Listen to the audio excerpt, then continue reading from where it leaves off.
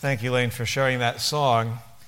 Just a few years ago, when the Philippines was still in lockdown, we went through almost 2 years of pretty heavy-duty lockdown. And in the middle of that, I had an experience where I sang that song in my head for about 10 hours. I had the unenviable task of expelling a student in our Bible college, but we were online at that time. Now, the problem that had occurred when we were still meeting in person, and it was a serious enough situation where that was the step that we had to take.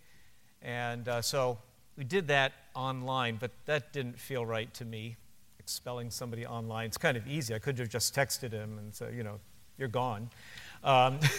Didn't really like that. We met by Zoom and whatnot. And then I was really burdened for his soul. The situation was of such a nature that I wondered, does this young man who I had known and worked with for several years and knew his family, I wondered, does he truly know the Lord Jesus Christ as his Savior? And even in the midst of the lockdown, somehow I was able to get paperwork from our local government in Manila to allow me to drive about 10 hours up to where he lived, about 10 hours north of Manila. And I got on my motorcycle. I like riding motorcycle. For those of you who like bikes, it was a Royal Enfield Himalayan. And got on the bike, got my rain gear on because it was raining when I started, and it rained from the moment I got on the motorcycle all the way up into the city, 10, 11-hour ride. At one point, I pulled off to a gas station because the wind was blowing so hard, I thought it was going to actually blow me off the motorcycle. So I pulled off, waited for about 10 minutes or so, got back on the bike, and then actually got close to the town. And in this particular city, there's a long, flat bridge that you drive over that's about 1 kilometer long before you actually get into the city. And once I hit that bridge, the wind hit even harder and was just, and I really did think I was going to blow over. By the time I got there and got to this tiny little motel where I was going to stay, I checked the news and discovered that I'd just driven through a Category 5 typhoon. That's not a good idea, all right? I really love riding motorcycles. I don't even mind riding in the rain. But if I had known, for some reason I had not checked the forecast that morning. You just don't, in the Philippines, you don't check the forecast because it's basically hot every day. And it's either raining or it's not raining. That's the forecast. So you don't really think about that. It was nasty. It was a mess. And I will admit, quite literally, I was singing that song for the literal meaning of it, but also the spiritual meaning of it. There was a famous Filipino who was assassinated. He was the political rival to President Marcos, and he left the Philippines for a while and then was ordered to come back, and everybody told him, don't come back because you're probably going to get killed when you do. And he wrote to his friends, the Filipino is worth dying for. And it's printed on some of the money. And that thought went through my head several times that day. Now, I'm not trying to be dramatic about it. I wasn't looking to die that day. I don't have an unusual death wish, even though I do drive motorcycle. But that thought did ring in my mind. The Filipino is worth dying for. Lost people are worth dying for, aren't they? Especially dying to self.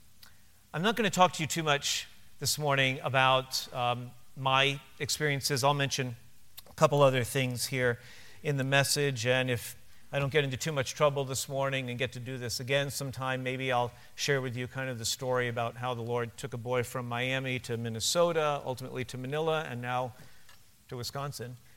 And the lessons that I learned along the way there. But I want to tell you the story about two other people this morning. One of them is a man who's in full-time ministry, and the other one is a man who is a lawyer, actually a senior partner in one of the most powerful, biggest law firms in the Philippines. The first guy is named Pastor Denny. Pastor Denny studied at our Bible college. Now, he was an older man, so he came to us for our graduate program, our seminary program. I got to teach him in a theology of music class, got to minister in his church a couple times. He actually pastored right in Metro Manila. And near the end of his studies, he had a stroke. And obviously that slowed him down. He did go through rehabilitation, and he was able to get back to the point where he could walk, although now he walks with a very severe limp. He can't drive, motorcycle or any kind of vehicle. It did affect his speech. Thankfully, it didn't seem to affect his cognitive abilities. He was ultimately able to complete his master's degree, amazingly, and it was a joy to watch him walk across the stage at graduation, limping across there, and yet he had finished it, and he went back into his pastoral ministry, or continued in it, and then a couple years down the road, all of a sudden, he got a burden for another part of the Philippines. Now, he was in Metro Manila, a city of about 20 million, and he got a burden for Mindanao. And if you look at a Philippines map, Mindanao is all the way down at the bottom of the country, okay? It's the big island. We've got one big island at the north, then a big one at the bottom, lots of middle and small-sized ones throughout the country, in the middle part of the country. We say that there's 7,100 islands at low tide, and there are a few islands that disappear when high tide happens there. A lot of islands, a lot of places. Well, Mindanao is the place where Islam is the strongest, and especially in the interior of this large place. Think maybe the size of the state of Georgia plus a third again, and that's about the area of Mindanao. He felt a burden for an area called Sultan Kudarat. Isn't that an exotic name? I love that name. They make great coffee there, too. They grow great coffee there. Sultan Kudarat. It's an area that is predominantly Muslim. It's an area where Muslim insurgency happens. And he was burdened about taking the gospel there. And so he picked up, he and his wife, his kids were all grown, and he and his wife moved down there. They got some support from some Filipino churches in Manila, and they moved down to that area of Mindanao and have started a church and are working on several satellite churches from that church now. He started a little study institute. There are other missionary pastors in the region there, and he started a training institute there, taking what he learned in our seminary and giving that out in different ways to pastors down there to build them up. He still walks with a limp, still has something of a speech impediment. All of his family, including his grandkids, are back up in Manila. And in Filipino culture, families are very tight. They don't move apart unless someone goes overseas to work to earn some money to send back to their family. It's very, very tight. And he walked away from a church, relatively comfortable situation in the Philippine context, left family, and went to a very hard, dark place to serve the Lord. And he's still there doing it by God's grace. And then there's another friend of mine that I met on my very first trip to the Philippines. I went for a couple weeks in 1998 when we were exploring where God might be leading my family. And I met a fellow named Attorney Dan. I'm not going to say his last name. He might end up watching this or others, and I don't want him to be embarrassed about me talking about him. After law school, he graduated from one of the premier law schools in the Philippines. And after he got out, he ended up in the financial sector, working with financial law stuff. And he ended up working for a multinational bank. Very high-powered, even, getting into his career. It was a good place to be. It was a place where he was going to grow and where he would earn a lot of money and have a lot of prestige. And a couple years into that work, he was already saved. He got saved in college. He was already a part of a local church that we were a part of and was serving already, burdened about being a part of visitation and the evangelistic ministries of the church and other ministries. And a few years into his work with the multinational corporation, the pressures were so great, the demand on his time was so huge that he realized that he had no time to serve in his church. He could get there for Sunday services, and that was about it. And through, I think, some wrestling with the Lord, he said, this isn't right. And he quit. And he ended up working for another bank, a local bank, very, very small bank. Massive cut in pay, massive cut in prestige. But it left him free to serve in his church. And he served in a lot of different ways, still does. At that time, the church was doing some door-to-door visitation, radiating out from where the church building was. We were visiting people who visited the church. We would go calling on them on Sunday afternoons, Bible studies. And at the bank where he ended up working, he started a Bible study in the main office of that bank corporation, where every week many of the senior executives in that bank were together for Bible study. Some of them were believers, some of them were not. We're hearing the gospel. One year, the man who was running that Bible study with Attorney Dan was on furlough, and I got the privilege of jumping in. And every week, hopping on my motorcycle, driving to that part of Manila, and to share the gospel and encourage the saints that were already there. And that's what Attorney Dan was about. And every time, at key points in his life where there was a decision that would impact his service for the Lord, he has, by the grace of God, always chosen a path that would keep him free to serve the Lord. The Lord has not called him to full-time ministry. He does preach sometimes, and he does a very good job. He teaches adult Sunday school class regularly. He's involved in evangelistic ministries of the church. He stays very involved. God's never called him to full-time ministry. But he has the same spirit that Pastor Denny has.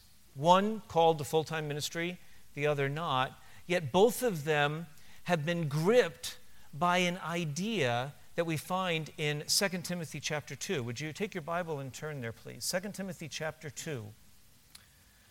They were gripped by an idea, and I think it's a concept that we need to get a hold of in our minds, and that we need to have grip us as well.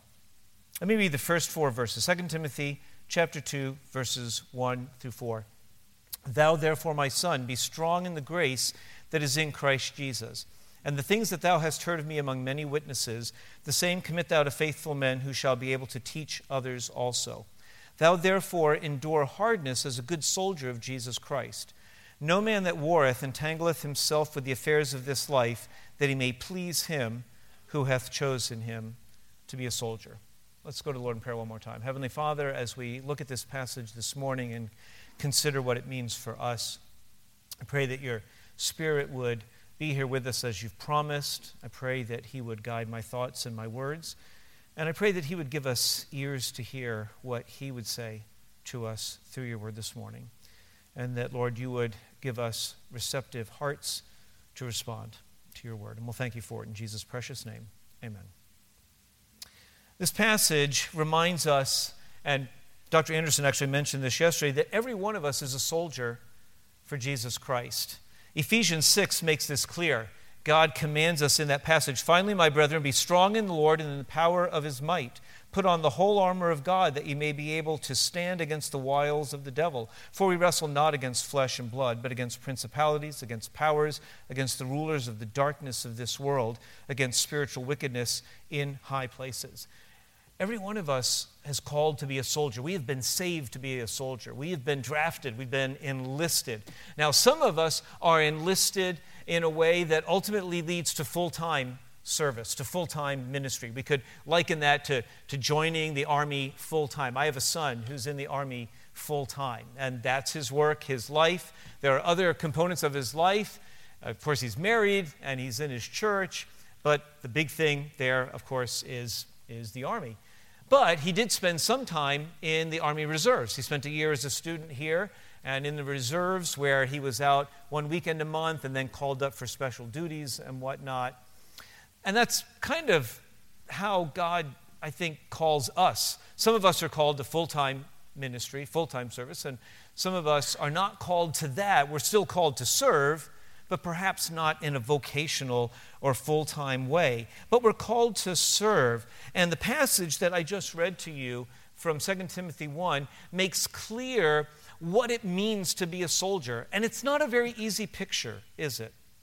There are two components to being a soldier that we need to understand and we need to accept, although they're not very pleasant to talk about. And Paul wrote these things in the context of great challenges. It was a time of spiritual defections. If you let your eyes scan back to chapter 1, he talks about those who deserted him, but there are also victories. It was a time then of great spiritual need, and that's the time we live in today, isn't it? This is a time of great spiritual need. The warfare we're in is exactly the same today as it was in Paul and Timothy's day. So the question is, how are we supposed to serve? What are our orders, if you will? And they both begin with the letter S. All right? The first one is to suffer, and the second one is to separate. Would you look back again at verse 3? 2 Timothy chapter 2, verse 3. Thou therefore endure hardness as a good soldier of Jesus Christ. And I want you to focus in on that phrase, endure hardness. That is our word for suffer here. The word endure hardness, or the phrase here, is not so much about patience or endurance like long suffering. It has to do with suffering evil or suffering afflictions. There are two other places where this is referenced in the New Testament where the same underlying Greek word is used. In James chapter 5, verse 10, we read, Take my brethren the prophets who have spoken in the name of the Lord for an example of suffering affliction and of patience. What a statement by James there. And just think about who he was causing us to look back to. We're looking back at the prophets. Do you remember what the lives of the prophets was like? Wasn't very pleasant, was it? Hebrews chapter 11 gives us a pretty good picture of that. If you want to just turn over there very quickly, let me remind you of what the example is that we're looking at. This is Hebrews chapter 11, starting at verse 36. Others had trial of cruel mockings and scourgings, yea, moreover, of bonds and imprisonment. They were stoned, they were sawn asunder, were tempted, were slain with the sword. They wandered about in sheepskins and goatskins, being destitute, afflicted, tormented, of whom the world was not worthy. They wandered in deserts and in mountains and in dens and in caves of the earth. Not a very exciting picture, not something that we all aspire to. But James tells us to look at them as our example because they endured those things. They suffered those things. They didn't run away from it. If running away from it meant running away from God's will for their life. And Paul makes this even more emphatic back in 2 Timothy chapter 1. If you turn back there, 2 Timothy chapter 1, verse 8, we have not just a command to look to the past as an example, to look at those prophets as an example, but we have more of a directive here. Be not thou therefore ashamed of the testimony of our Lord, nor of me as prisoner, but be thou partaker of the afflictions of the gospel according to the power of God. And that phrase is the same phrase that we find in James and in chapter 2 of 2 Timothy. A partaker of the afflictions of the gospel. Now, this is not saying that we need to experience some kind of physical trauma for salvation. There are some religious groups that teach that. In the Philippines, that's actually really common. You get to the week before Easter, it's called Holy Week, and on Good Friday, there will be people who will walk down the street, men who will strip off their shirt, and they have short whips, and they will flagellate themselves as they walk down the road in their provincial towns. There'll be other people who will walk for several kilometers with a cross on their back. And there will be some even who will literally be nailed to crosses, at least for 15 or 20 minutes. And you know why they're doing that? They're doing it to earn favor with God. It's a sad thing. I'll remember one time, I didn't plan this very well. We were driving up to a northern province from Manila, and we were on a provincial road about an hour and a half to 2 hours north of Manila, right in the heart of where many of these activities happen. And we got off the main highway, and we had to be on this very narrow road. And all of a sudden, we were in the middle of people, just thousands of people walking along this road. And literally within 8 to 12 inches of our car, there were these men walking, flagellating themselves. Now, one of the things they do to make it seem a little more dramatic is they actually dip the whips into water with red dye in it to make it look a little more like blood. It's a bit of a drama that goes on here. So most of these guys are not actually truly bleeding, but they're hurting themselves. I saw their backs. I saw the bruises and the marks. And by the time we got up to our destination, I actually had to wash the car off to wash the water and any real blood that might have been there. Those people were seeking suffering to get favor with God, ultimately to get salvation. That's not what Paul is talking about here. He's not talking about suffering for the sake of the gospel so that you can earn salvation. He's talking about suffering for the sake of the gospel to get it to others, to get it to people who need it. And you notice the way Paul words this here, under the inspiration of the Holy Spirit. He doesn't just say, okay, if suffering comes your way, then go ahead. Don't run away from that. Take it if it comes your way.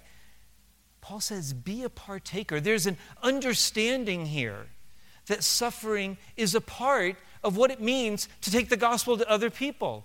Now, we could take a step back from that for a second and remind ourselves that actually suffering is a part of this world and this life, isn't it?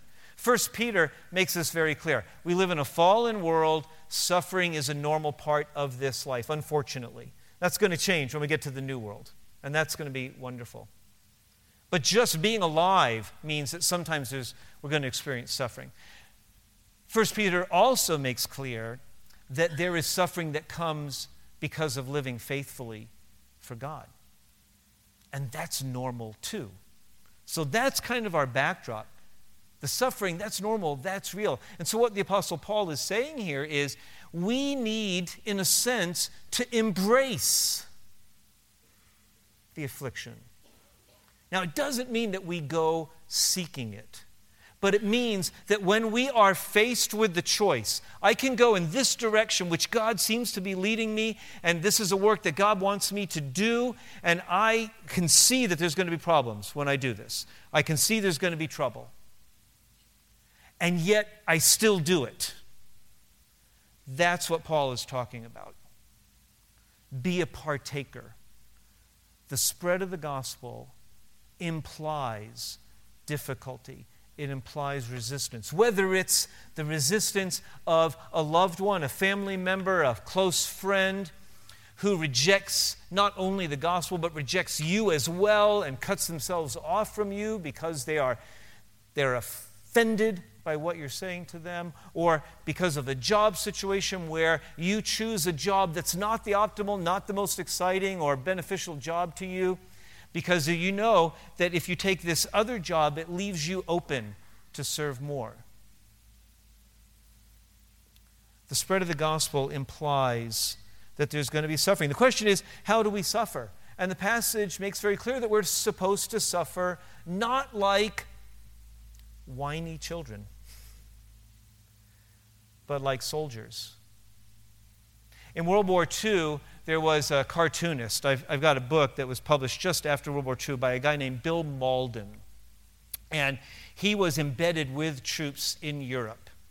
And his cartoons were published in the military newspaper and whatnot. And if you want a little slice of what military life was like in World War II, I would look him up. You'll find, it's really interesting, and they're pretty funny as well. But there was a period where the U.S. Army was in Italy, and it was trench warfare. So they were dug down in these trenches, waiting for the order to move forward. Bill Mauldin was there in the middle of that, writing his cartoons, writing his reports, etc. No doubt there were times when he had to fight as well. And there was a period, it was kind of a rainy season in Italy, and they're stuck in these trenches, and guess what? There's no gutters in a trench. So when the rains came, the waters just kind of piled up. It's kind of like the streets of Manila, actually, when typhoons or monsoons hit in Manila. Usually there's about 8 to 12 inches of water. I remember when the Royal Enfield motorcycle I was telling you about just a minute ago, when I bought that, the day I bought it, I had to drive to the other part of Manila to pick it up. Guess what happened while I was in the shop getting the motorcycle? It started raining outside. And I drove 45 minutes from one part of Manila all the way back to Quezon City, my part, and the water was this deep on the road all the way back. And I thought, oh, Lord, it's the only new motorcycle I've ever owned. It's the only new vehicle I've ever owned in my life. And the first time I'm riding it, rode through, but halfway through the ride, I thought, this is pretty cool.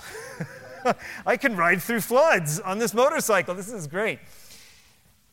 Bill Malden was sitting in a trench with water this deep, and it wasn't going anywhere. And he said the soldiers sat there in their leather boots and their wool socks with their feet submerged. And he said, after a few days, something starts to happen to your feet when you can't dry them out, and they start to rot. I don't know what that looks like, thankfully. I don't know what it feels like. I hope I never do. And what did those soldiers do? Well, I'm pretty sure they probably complained. That would be natural. But you know what they didn't do? They didn't get out of the trench.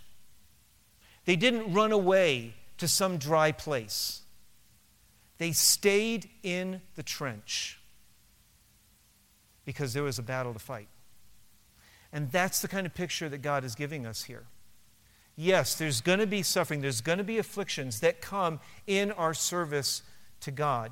We live in a fallen world. It's natural. It's to be expected. The question is, how are we going to respond to it? And the command here is to do it like a soldier. And not just any soldier. Did you catch the little word right before soldier? What's the word right before soldier in your Bible? What is it? A good soldier. There are good soldiers and there are bad soldiers. My son's been in the Army for about 10 years now. I hear lots of stories from him. Most of the time he tells me about the good ones, buddies of his that he's worked with closely and whatnot. But every now and then he'll tell me a story about somebody who just was honestly a fail as a soldier. We're commanded to be good soldiers, not the kind that throws down their weapon and runs away, who won't endure the hardness. We can understand the urge, right?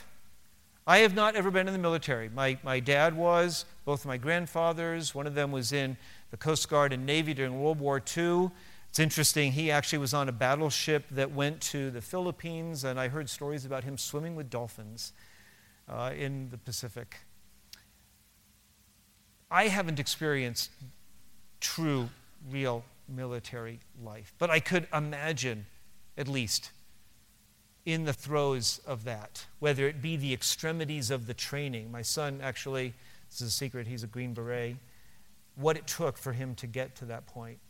When I learned about it, it's hard for me to even comprehend going through those things, much less being in battle. I think we can all understand the urge to run away, right? That's a natural urge. But we're commanded to respond differently. And the question is, are we willing to respond that way? Are we willing to make our choices that might ultimately lead us towards some kind of affliction, but make those choices anyway, just because God has made his will clear? You see, it is important for a soldier in the military to obey their commanding officer, even if they don't always know what the ultimate end or the ultimate mission is. And in some ways, that's how we need to obey God.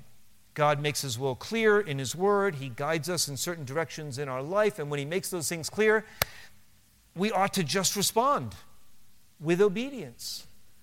But God, in his graciousness, has not kept blinders on us. It's not like he said, okay, go do this and I don't want you to know why. He actually makes very clear what the mission is. What is the mission? What's the purpose of the suffering? I've already alluded to it a little bit, but Paul makes it clear here in our passage. If you go down to verse 8, back in 2 Timothy chapter 2, verse 8, notice what the mission is, what the affliction ultimately is about.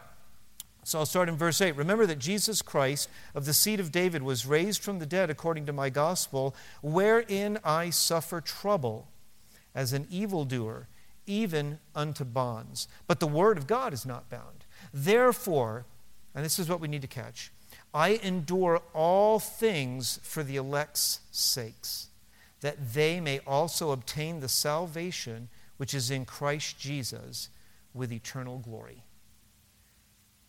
Did you catch what the mission is? Did you catch what the purpose of the suffering is? Paul says, I will endure anything for the elect's sake, that they may obtain salvation. Now, can there be any greater cause to be willing to suffer? Anything of greater value? Let me give you kind of a Bacharach paraphrase here, all right? Embrace your share of the hardships of gospel ministry, because your suffering service will be used by God to bring people to himself. Now, let's be honest. We don't like this idea very much. Suffering doesn't sound very good. But you know what? We make choices like this all the time. You make choices every day about, okay, am I going to bed early tonight, or am I going to deny my body some sleep in order to get a project done?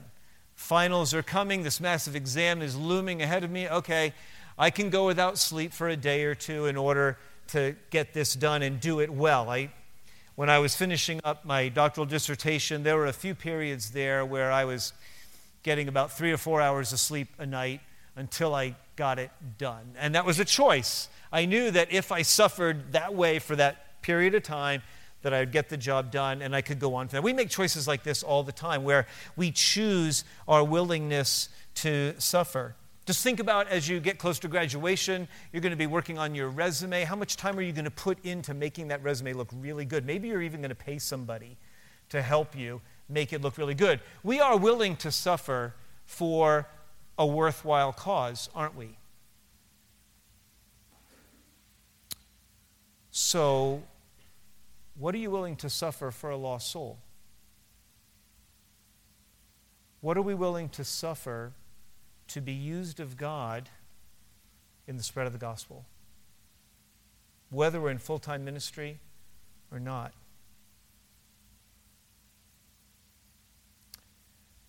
Let me focus your thoughts for just a minute, specifically on missions and the part of the world that was my adopted area for 21 years. The need for the gospel in Asia is almost unimaginably huge. I'm going to give you a few statistics here, but they're so massive they boggle the mind. Approximately 3.5% of 5 billion people are evangelical Christian. We'll put the best face on it and say all 3.5% of them are truly born again. Out of 5 billion. That means that there's about 4.8 billion people in Asia that are sitting under God's judgment. Actually, they're sleeping under God's judgment because it's nighttime there right now. They are under God's judgment. 4.8 billion. Now, there are a few outliers. Countries like China, South Korea, Philippines have something like 10% to 15% of their population that are possibly born again. But mostly we have countries like Cambodia, 1.6%. Vietnam, 1.8%. Japan, 0.5%. Do you realize what that means? You could live an entire lifetime in Tokyo and never meet a Christian. Last Wednesday, I was meeting with a group of Indian pastors online. I'm going to be doing it again tomorrow morning, talking about music and worship and whatnot. And these are men who work under a cloud of persecution because there are 1,350,000,000 people just in India who are outside of Christ. Am I unwilling to suffer for such a cause? I'm just asking you, what are you unwilling to suffer for the sake of even just a single eternal soul? When we are willing to suffer for the sake of the cross, we have to be active about it. It's not just a passive thing of saying, okay, God, do whatever you need to do. But there is an active component to it. I'll just mention it very quickly, and it comes in verse 4. There is the issue of disentangling ourselves, or to maintain the alliteration, to separate. No man that warreth entangleth himself with the affairs of this life, that he may please him who hath chosen him to be a soldier. Now, imagine for just a second, if we put ourselves back in this time, imagine a Roman soldier going into battle. They've got their weapons on, their armor, and they've got their cape still over their shoulder. And as they go into battle, he reaches to pull his sword, and as he pulls it out, it gets caught in his cape. They can't fight. That's kind of the picture here. Being tangled up. The word that's used there for that is used in extra-biblical literature for something, a picture like a sheep being caught in the thickets by its wool, where it's running through a hedge or something and it gets caught. But we're commanded to separate ourselves.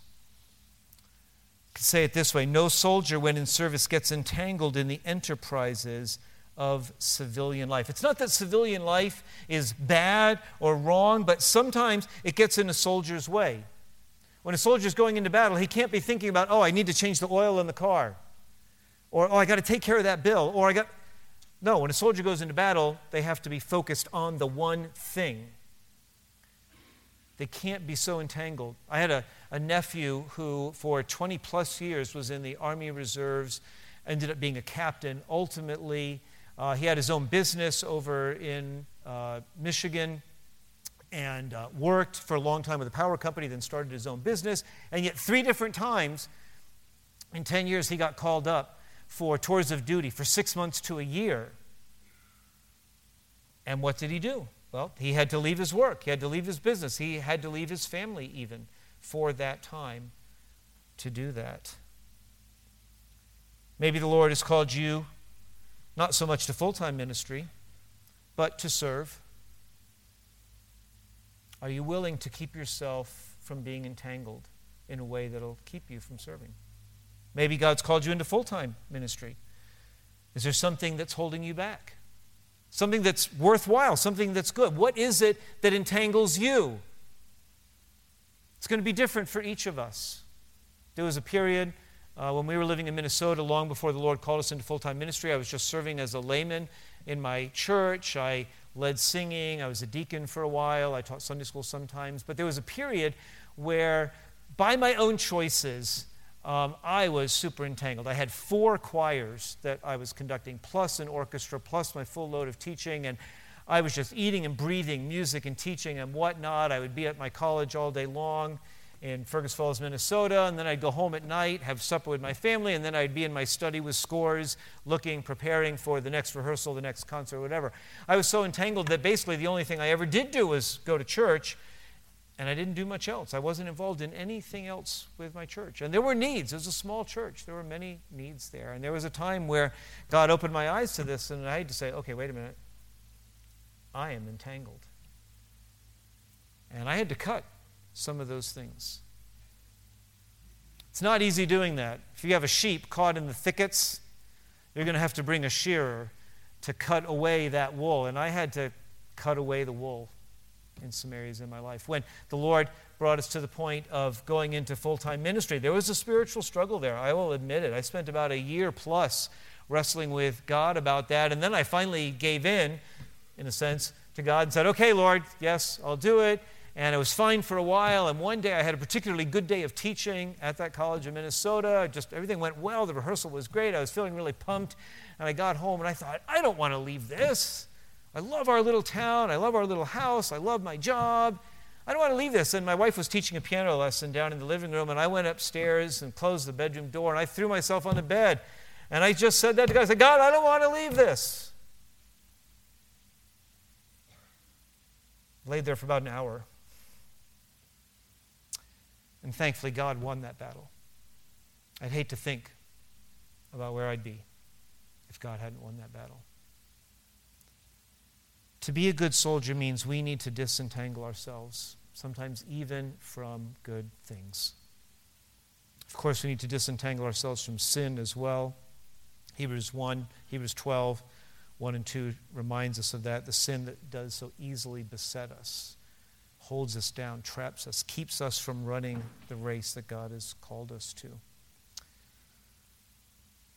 But when we do this, when we are willing to suffer affliction, and when we are willing to separate ourselves from the things that will hinder our service, then we can please our commanding officer.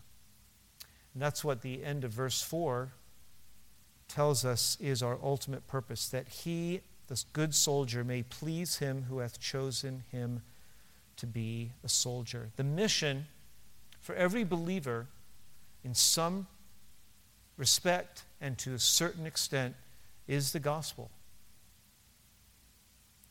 The ultimate goal is the pleasure and glory of our Lord. Ruth Woodward was an early missionary, early 20th century missionary to the Philippines. She was a part of the board that ultimately became ABWE. ABWE actually began as a board for missionaries, Baptist missionaries going to the Philippines. She suffered through World War II in the Philippines. She was in a prison camp for non-combatants. The Japanese were not very nice to the soldiers they imprisoned. They were not very nice to the civilians they imprisoned. She nearly starved. She did survive. She got out, and at the end of the war, she went home to the States, recuperated, and as soon as she was physically able, you know what she did? She got on the next boat back to the Philippines and stayed there until the 1960s, until she died. There's a little church up in the city of Baguio, Baguio Baptist Church, and at the back of that auditorium, there's this little picture of this little woman named Ruth Woodward, who hardly anybody knows about. And yet God used her to bring many people to Christ because she was willing to suffer and to separate. Last little story here. Jimmy Stewart, not a missionary, okay? The actor, Jimmy Stewart, It's a Wonderful Life. He fought in World War II. He was a pilot in the Air Force, in the U.S. Army Air Force, flying bombers. And at one point in the war, he and his squadron were going to be flying deep into German territory to bomb a munitions plant. And it was far enough over enemy territory that it was very clear some people would not make it back, that some of their planes would be shot down. And the night before, Jimmy Stewart recorded a prayer. I don't know if he was truly born again. He grew up Presbyterian, remained Presbyterian. I hope that he truly knew the Lord. I don't know. Only God does. But this is what he prayed the night before that mission. Let me tell you what he didn't pray. He didn't pray that he would make it back safe. He didn't pray that he'd survive and all the other pilots would survive. Do you know what he prayed? He prayed that the mission would be successful. That's the spirit God wants each of us to have. Certainly in general in following him, but especially for the spread of the gospel. One Puritan writer in the Valley of Vision said this, Sovereign God, this wonderful prayer, Sovereign God, thy cause, not my own, engages my heart, and I appeal to thee with greatest freedom to set up thy kingdom in every place where Satan reigns. Glorify thyself, and I shall rejoice, for to bring honor to thy name is my sole desire.